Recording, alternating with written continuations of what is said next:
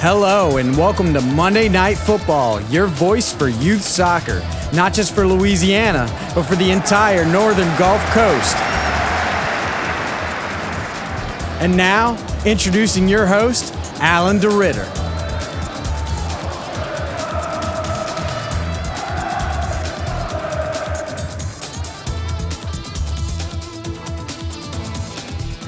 Hello, everybody, and welcome to the January 28th edition of Monday Night Football, your voice for youth soccer.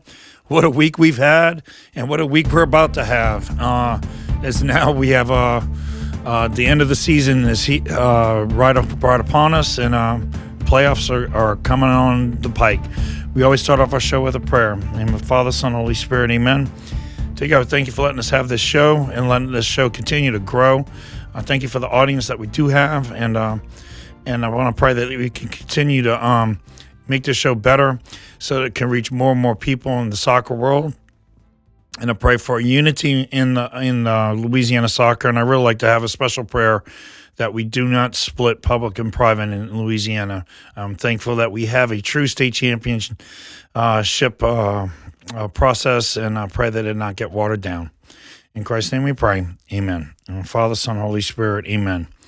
Yep, everybody, we had the state convention this last week, and the 32-team proposal failed. And I understand that 32 teams is going to put a lot of weak teams into the playoffs, but we really have to be concerned with the rural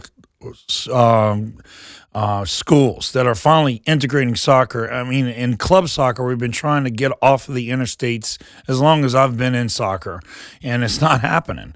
And it just can't. And it's happening in little spurts here and there, but not to the degree that it needs to happen to give teams, like Vidalia, for example, a chance to really just step in there and compete for a state championship. And letting them see championship level soccer is a good thing.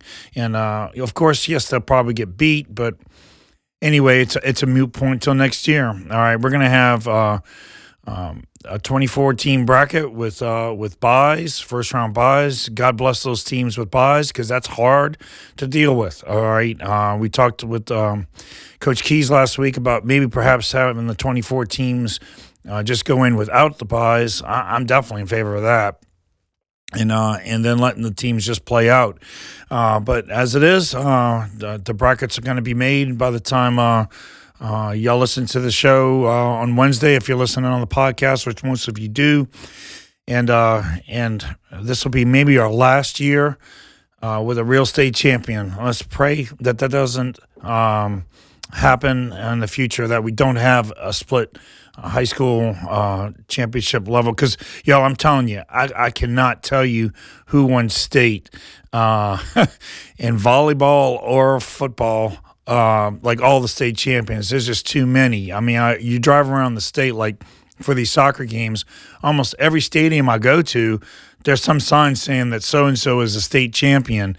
It's like, if everybody's a state champion, then what does that mean, So at least with soccer, if you say you were the Division III state champion, you were a champion. You had to beat the best public, the best private schools out there, and you're the best. And yes, private schools have an advantage in so many ways, but I'm going to tell you, public school people, I went to public school.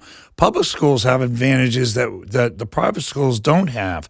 Yes, there are some rich private schools, but there are some private schools that don't have funding at all, okay? And they have to wing it by the seat of their pants. My budget's not that great here, for example. Not enough to where I can host a bunch of home games. And I think I have 6 home games total, and we played almost 30 games. So, there's advantages and disadvantages in both realms, and it evens out in the playoffs. So, anyhow, that's my rant about the 32. I also want to take this opportunity to tip my hat to East Jefferson. We played them on Saturday, and man, that was a war. East Jefferson is one of the best teams in the state by far. Their tie with Jesuit kind of proves that. And something happened at the end of the game that I didn't intend to happen, and I want to apologize publicly to Coach Redenauer and everybody at East Jeff. I made a sub towards the end of the second half just to get another player in that I really wanted into the game, and my player went off the field like they do in club ball, like off the opposite side of the field, which is not correct. I want my kids doing things the way it's supposed to be done. And I kind of jumped my kid for stepping outside of the boundary, and I want him to come across the field. Well, while he was coming across the field, he got a yellow card, and then I realized that everybody in the stadium on the East Jefferson side probably thought I was trying to delay the game. Yelled at the referee, "Had as much time as you want." I wasn't trying to do that. I was trying to teach the kid the right way to come off the field and exchange his bib with the player that was coming on. So if it looked like I was trying to stall the game, I promise all of you, everybody here who knows me, you know that I don't believe in gamesmanship, and I was definitely not trying to do that. And I want to congratulate East Jefferson for winning district. Our district is so hard, and to win that district outright is quite an honor. So that's my rant for the day. Now, look, we're going to cover just basically who are the people that look like at airtime are going to the playoffs. I'm talking about the bottom players, the teams that are on the bubble.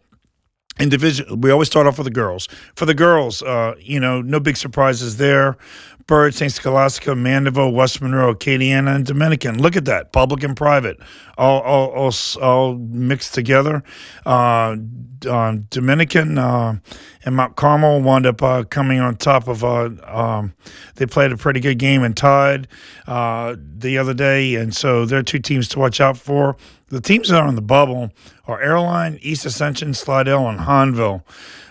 Teams that are on the outside looking into that bubble are Walker, West Jefferson, Denham Springs, and Zachary. All right, so some really, really good teams, and we'll see how it works out on Wednesday. But those are the teams that are sweating it out right now. In Division II for the girls, the teams that are not sweating are St. Thomas More, Lakeshore, Neville, Destrehan, Central Lafourche. Again, a gumbo of public and private teams. But the teams that are sweating right now these are teams that are on the bubble and they're looking in are Natchitoches Central, Academy of Our Lady, South Terrebonne, and Beauchene. The teams that are knocking at the door are Haunton, Franklinton, Woodlawn, and De La Salle. So a lot of big things have to happen for those teams to be able to get into the playoffs, and so there's going to be a lot of sweating going on in the next couple of days. In Division III, the top feeders are Vanderbilt, Turlings University, Archbishop Hannon, and St. Louis. Now, that's all private, okay? I'm pretty sure you count University as a private school. And so I can see on the Division III side, there's a lot of talk about public and private. But then there's a whole slew of schools that are public that are out there. The teams that are on the bubble are Franklin Parish, West Feliciana, Pearl River, Opelousas, Grant, and Ursuline. Grant. From the outside in, Ursuline, Buckeye, Letcher, and St. Martinville are sweating the power rankings out. And, man, when we're talking about sweating it out, we're talking about tenths of a point, in some cases hundredths of a point with these power rankings. Now, in Division IV for the girls, the top feeders are Loyola Prep, ESA, Louise McGee, and Houma Christian. And I want to add 5, Sterlington. Okay, we had them on the show the boys on the show the other day. That's pretty impressive to be on the top tier when you're just getting started. But the teams that are going to be sweating are St. Fred's, which that's a surprise to me, Lafayette Christian, Calvary Baptist, Thomas Jefferson, and Opelousas Catholic. On the outside, looking in is Westminster, Covenant Christian, St. Martin's Episcopal, and Riverside Academy. So there's going to be a lot of people paying attention to a lot of the games when it comes to the girls. When it comes to the boys, likewise. I mean, and the boys, I mean, they got coaches who are just sweating out, coaches who are not reporting their scores. And I even got chewed out on LA Prep because I didn't report a score that I forgot to change. It was postponed because of rain. It got changed to a different date. So it looked like I hadn't reported my scores. And, man, people are just sitting on that like crazy. In the boys situation, we've had some great results. Jesuit tying Holy Cross is just one of them. But the top feeders in Division One are St. Paul's, North Shore Jesuit, and St. Amant. Okay, but Catholic Baton Rouge is knocking at the door. And so we'll see how the power rankings shoot out for them. But the teams on the bottom that are sweating are Acadiana, Fontainebleau, Slidell, and Sulphur. And the teams that are on the outside looking in are some really good teams. Zachary, West Jefferson, Bonneville, and Grace King. And again, we're talking about tenths of a point separating these teams. So it's going to come down to a lot of number crunching. In Division II, the top feeders are Holy Cross, St. Thomas More, Lakeshore, and Caddo Magnet. All right, but the teams that are on the bottom sweating out are Terra, Central, Riverdale, and Houghton. 4 very good teams, and the teams that are knocking on the door are Carencro, Broadmoor, Ellender, and Westgate. All right, and time's running out for those teams. You have teams with winning records there. Ellender is one of them, and that are going to be sweating out the next couple of days. In Division III, St. Louis, University, Turlings, and Loyola are sitting pretty. The teams that are on the bubble right now are Cecilia, Bolton, Morgan City, and St. Michael. Okay, the teams on the outside looking in are Union Parish, which is only a few tenths of a point away from the 24 seed, Lutcher, International High, and Opelousas. Okay, and on Division IV, ESA, Newman, Catholic New Iberia, and Episcopal Baton Rouge are the top feeders. But the teams on the bubble, Evangel, Fisher, I saw them play this year. They're really good. Okay, Ascension Episcopal and Delta Charter. On the bottom, Thomas Jefferson, we played them this year. They play hard. Christ Episcopal, we got a chance to beat them last week, barely, by the skin of our teeth. Country Day and Washita Christian. It'd be a shame to see those teams not make it. So now, here's a little caveat. Country Day might win their district and bump the 24 seed out. And that will be something that would be tragic, I think, for them. But that's just how the game goes. I think a district champion should be allowed to be in the playoffs, or a district championship means nothing. And here's the catch. I forgot to mention that Bonneville might get in with a 10-9-4 record because they're the district champs, and that would knock Sulphur out. And Sulphur's got 11 wins and 5 ties. So, man, there's going to be a lot of sweating going on. There is a lot of sweating going on. And let me throw this curveball at you. The weather people have been frustrating all year long. It's not their fault whether it rains or not, but it's hard to deal with whether or not, we should move games. And I've moved a game this last weekend that I really didn't need to move. There was a 100% chance of rain 24 hours before the game. The skies were ominous. When it came down to game time, it was fine, and we could have played the game. So this winter storm that's coming, supposedly coming on airtime right now, Monday night, if it does come and bring snow and sleet, a lot of these games that were scheduled on the 19th for Tuesday, they're going to get washed out. And that might make the difference between making the playoffs and not making the playoffs. So there's a lot of drama going on, things you can control, but a lot of things you can't control. And that makes high school soccer so fun to watch. So, the playoff time is here. We're going to be keeping up with it. But I'm glad to say our next segment, we have a guy who's reached a milestone that, I don't know, can be reached by anybody else. It might, I don't know, but Jason Ortling in 26 short years has hit 600 wins at St. Louis Catholic. And that is, I don't think the word milestone puts it accurately. What an accomplishment. We have a chance to talk to him at length, not just about his wins. And look, Jason's not the kind of guy who's going to tout himself or talk about his accomplishments. He'll just he's going to be one of those cowboys that like Douglas MacArthur says, just slowly fades away. but his accomplishments can't fade away. He's a Hall of Fame coach, and we talked to him at length. And really, we talked to him about the state of soccer. A guy like that, his opinion needs to be heard. And if you stick around after the break, you're going to hear a very, very good interview with him. And he's got a lot of wisdom to convey, especially to all of you younger coaches out there.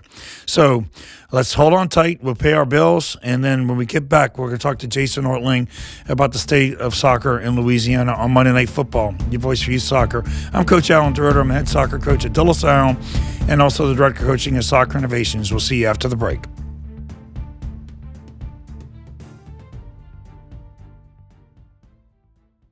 It's no ordinary sports show. Candid conversation. We've got it all.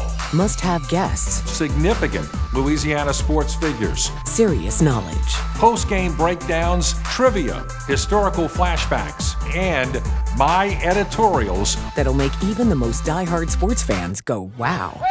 From the one guy who's always in the zone. It's what happens when you've been around Louisiana sports this long. The WGNO Sports Zone, Wednesdays at 10:15.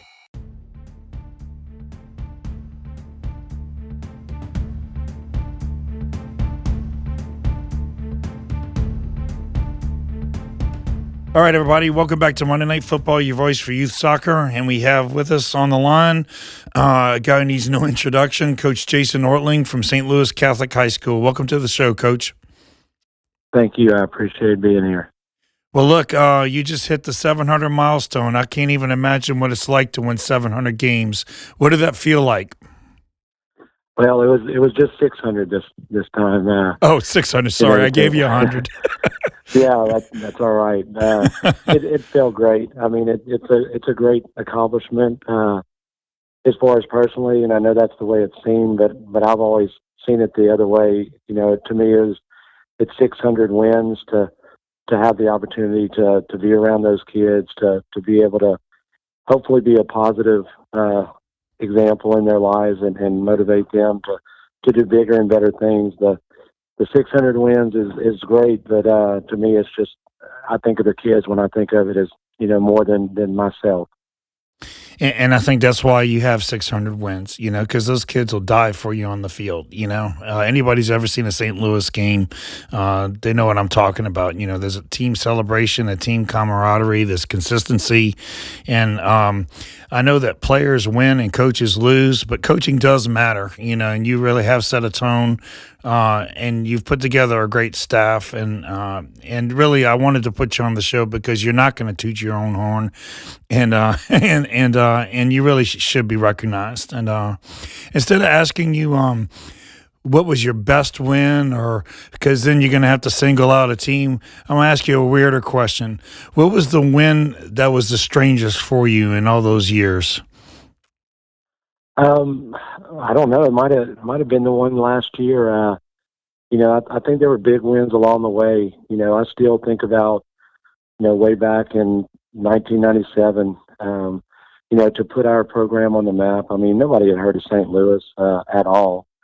And I was a graduate of St. Louis and had played for St. Louis, but nobody really knew who we were. And I still remember back then they used to have the Como tournament in Lafayette.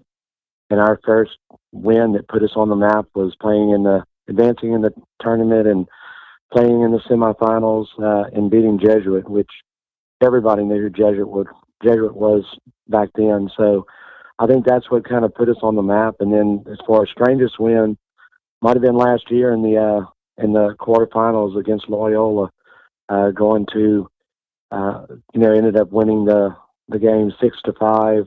Loyola probably deserved it just as much as we did, and it was just kind of a back and forth fourth game that not only ended 6-5 in overtime, but 5 goals were scored in the overtime period. So it was a pretty incredible game. Really, 5 goals in overtime? Yeah, 5. We blew two goal leads. Eventually, Loyola made it 3-3 to go at the end of the regulation, and then we went down.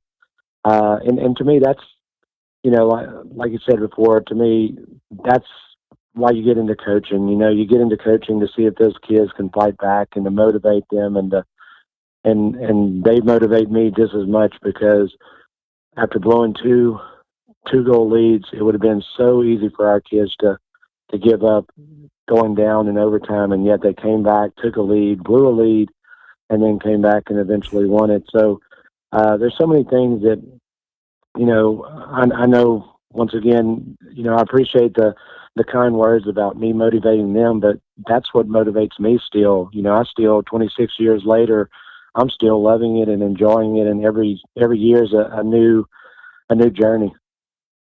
Yeah, and I was trying to tell that to my kids yesterday, that you really can't compare any team to any team. Every team is different. Every challenge is different, and when you're through growing and improving and changing, you're through.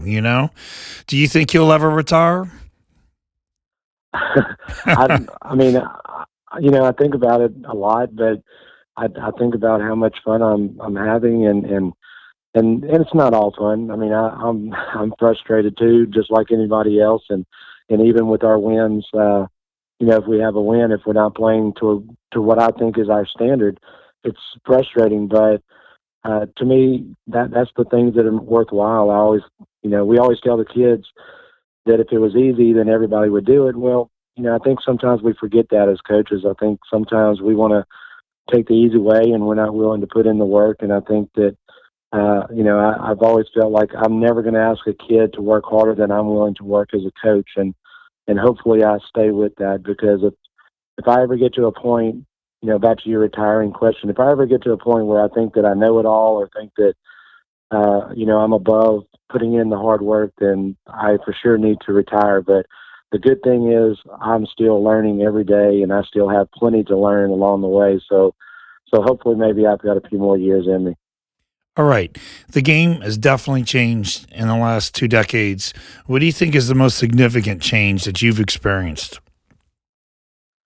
I mean, as far as the game, I think obviously the skill level, has improved. But I think it's, you don't have those dominant teams that you maybe have had in the past, just because so many schools are now getting involved in soccer. You don't have, everybody going to one certain school in an area or another certain school in an area.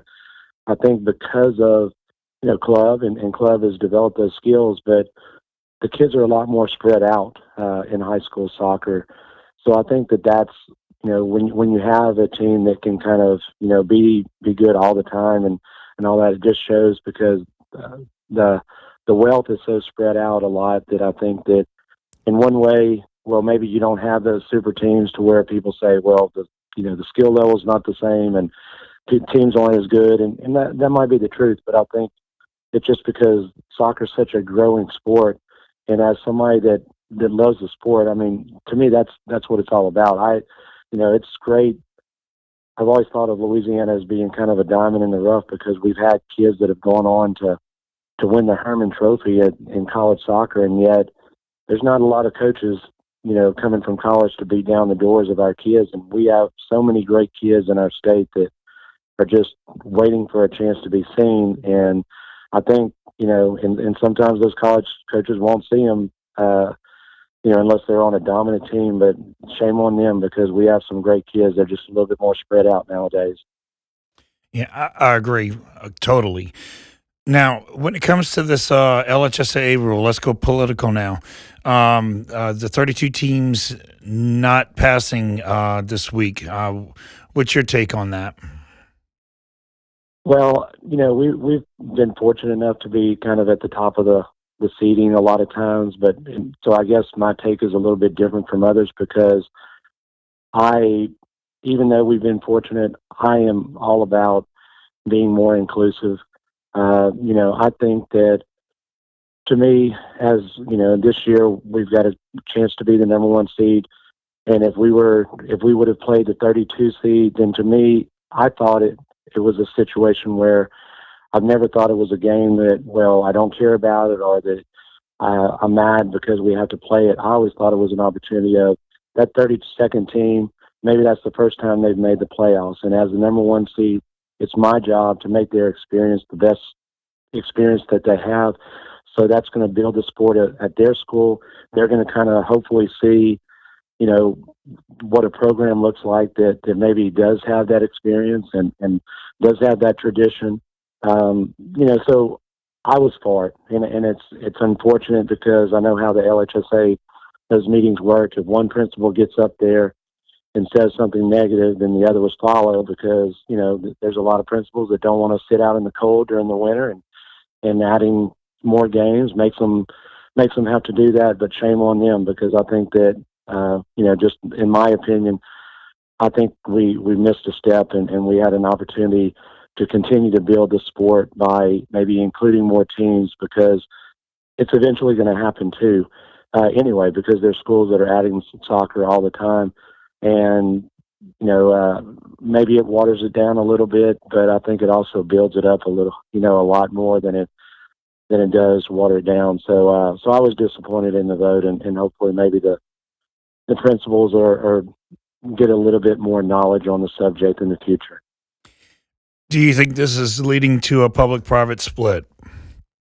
I'm afraid of that. I think that's, to me, this was an opportunity for us to be more inclusive and try to avoid that because at the end of the day, there's not too many sports in Louisiana that have a true champion that's played across the public schools, the private schools, and so on and so forth. So I hope that's not the beginning of the end of us all being together because whoever wins the state championship this year in soccer, I mean, that you played the best, whether it be public schools, whether it be private schools. And even though I've obviously taught at a private school the majority of my life, I mean, I'm rooting for those guys, just as much, that I've never just rooted for the private school just because they're private. I've rooted for those guys as coaches, as programs. I'd love to see, St. Amant win a state championship. Denham Springs, I know, has a great program this year. Lakeshore has a great program in Division II. I was very impressed with them. So I think there's some schools out there, and to me, it's never been about public and private. It's about proving that you're the best team out there. Amen. And it's really a state championship. What I don't like to see is I could not name you all of the state champions in football. I really couldn't. When once upon a time I could, Right. and it just waters it down. And I dread that day. I told my kids before yesterday's game that we really need to relish every minute that we have with this because it could happen, and yesterday we played in a district game. It was public, private, and it was an amazing experience, hugging after the game was over, and I like to bring people together, not split them apart, Well, I think just to add to that real quick, the kids don't worry about all that stuff. At the end of the day, this is an adult problem with a bunch of adults that have egos and all that stuff. But at the end of the day, those kids don't care who's the private school kids and who's the public school kids. They're just getting after it, having fun playing soccer, and they want to beat that other team, just as much as that other team wants to beat them. And that's, I think, a lot of times what we lose sight of is that when we were growing up, we didn't worry about that. And these kids don't worry about that. So why, as adults, do we have to force our problems on them? Now, I'm going to put you on the spot. You don't have to answer this question. The professionalism, okay, seriously, you don't have to answer this question. The professionalism of the coaching in the last 20 years, going up or going down? I would say probably going down a little bit, just because I think that, by having so many, once again, going back to when schools add their programs, I think sometimes they don't necessarily always work as hard getting coaches as they do for the football team or the basketball team. And just because you might know soccer doesn't mean that you're the most, knowledgeable influence on a kid or positive influence on the kid. And I think sometimes, that gets lost. But then again, I'm an old guy, so those guys that I think about that, and you and I have talked about, and you being one of those guys that I always looked up to, growing up, and Coach Ortner and, Coach Mueller and people like that. I mean, those guys are kind of going by the side, and I don't think it's necessarily always bad, but I think that we could all do a better job of being more professional, but that includes me too. Sometimes we all make mistakes. So hopefully it'll continue to improve the knowledge and the expertise and the guidance for the kids. Now, this power rating business, a lot of teams, know how to play the game. I don't want to say lucky because I believe in God, but so I got blessed this year in the fact that I scheduled a schedule I normally would schedule with a program that I feel like has developed. I found out that maybe I was wrong, but the power rankings kind of worked in my favor because of the scheduling. But a lot of people play the power rankings because that's exactly what they're doing, and they wind up getting a seed that they really don't deserve, and it all washes out in the end. But best example last year was Jesuit getting a 15 seed. I think it was a 15. And Right. what do you think the power ranking system needs to be fixed? And if it's no, then please tell me. Well, at the end of the day, and we were kind of, myself in particular was an advocate for the power ranking system only because at the time that, the previous system that we had in place, it was a bunch of coaches and we were ranking the teams and then, compiling those. And once again, we were lucky enough to be kind of at the top and a lot of times getting that number one seed. But I know that there were coaches that were making deals and, hey, I'll vote for you and you vote for me, and let's make sure we don't vote for this team. And to me, that's not a very level playing field, at least with the power rankings. At least it is a level playing field. Now, can you manipulate it, and can you kind of rig your schedule to where you're not really playing a lot of good teams, but you're playing a bunch of teams that maybe have some wins? But at least everybody knows that going in, and at least, there's nothing going on behind the closed doors that people are making deals, because I think that's, more of a travesty than somebody getting in that doesn't deserve to be in, or somebody having a lower seed. And as coaches, with everybody knowing that, you do have to kind of prepare for that. I know that was a big part of, we were the beneficiaries of Jesuit coming to our tournament this year because Coach Collins knew that, hey, he needed a few more games against Louisiana teams, and we were a tournament that helped provide that. He still had to, at the end of the day, he still had to win the games, but a lot of those games that he won at our tournament, because he was playing such good competition, helped propel him to the top 5 instead of being at 15 this year. So as a coach, you have to be knowledgeable, but I think there's always room for improvement, but I am glad that at least everything's on the up and up. Well, I'll tell you, this year, I wound up making sure that we scheduled like the top teams. I was really pleased that we got a chance to play you, and I did feel rewarded for that because we do get some of the credit of the wins of the teams that we're playing, and I think you get better by playing people that can beat you. And I know you're in that camp, and usually that washes out at the end. The people who play the numbers game, it usually bites them in the end. And so far, yeah, I do agree with you. The back alley stuff, I did not like.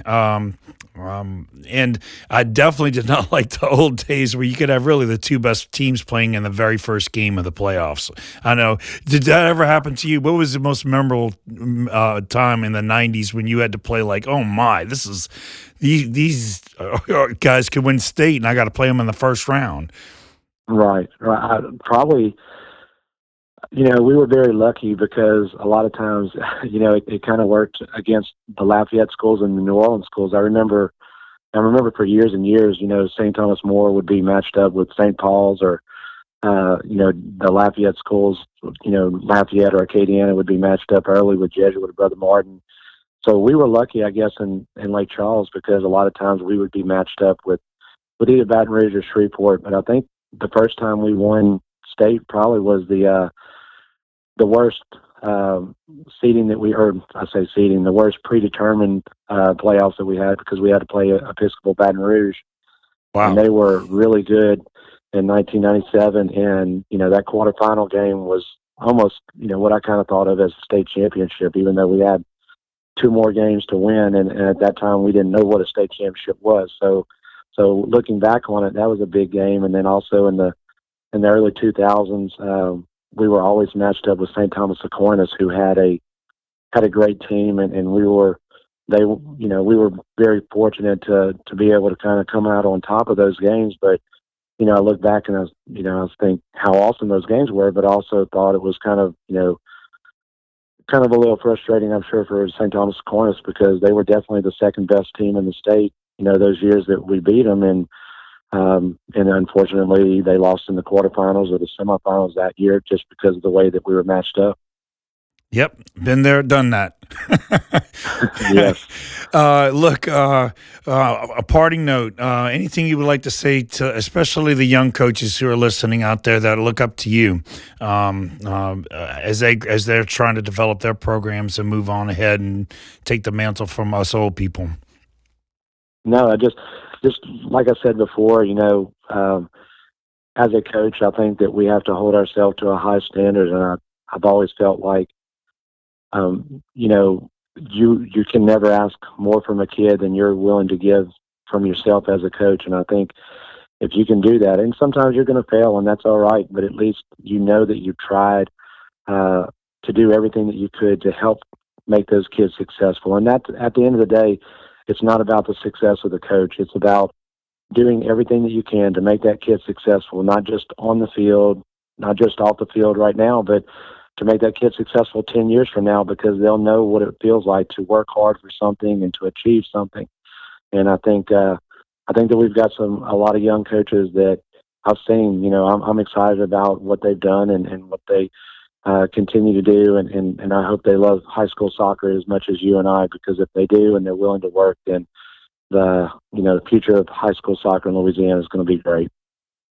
Well, Coach, we're going to enjoy watching you in the playoffs, and hopefully we're going to have you back on the show talking about your latest state championship a few weeks from now.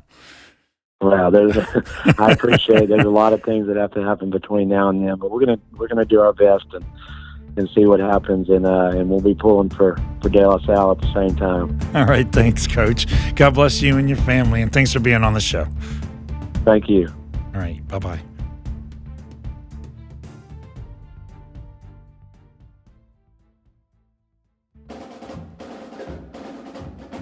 Hello, this is Coach Alan DeRitter, and I want to invite all of you to take a closer look at De La Salle High School in New Orleans. De La Salle is a dynamic, inclusive community committed to academic excellence by evidence with our classrooms of the future, and of course, our commitment to athletics is second to none.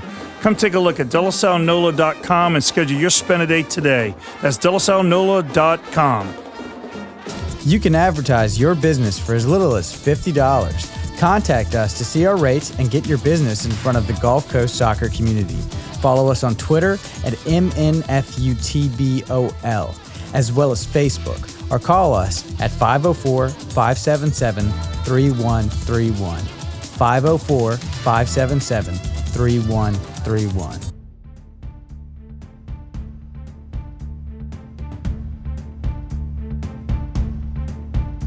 Okay, that was a great interview, wasn't it? And pay attention to St. Louis High School as they trek through the playoffs. And I promise you, any game you go watch them play, you're going to learn something. Now, now's the time when the media starts to get interested, okay? And I want to just tout that if you're in the New Orleans area, or even if you're not, I mean, everything's online. WGSO, Sports Zone that you heard advertised on the show, I'm going to be on there a few times. We'll try to tweet out when I'm going to be on with Ed Daniels. And also, he has a show called Friday Night Sports where he's going to cover soccer as well. Not just me either. He tries to get a lot of coaches on board, so it's a chance for us to have coaches on live TV. So be looking for that. Of course, monitor us at Monday Night Football at MNFUTBOL on Twitter and on Facebook. And again, if you want to advertise, now's the time to get your message really listened to by everybody. If you sell soccer equipment or you just want to reach out to the soccer demographic, contact us at both of those areas. You can give us a private message on Facebook or at MNFUTBOL, or you can call me directly, 504-577-3131, and we'll cut you the ad, very affordable rates, and it will be listened to statewide. So that's our plug for that. I wish all of y'all the greatest sportsmanship in the playoffs. Please keep that in mind. Someone has to lose these playoff games. We play, for those of you who don't know, if it ends in a tie, you have 2 overtime periods at 10 minutes of length. Then you have those 2 dreaded 5-minute overtime periods. If that ends in a tie, then you go to your penalty kick shootout. But there's going to be a loser.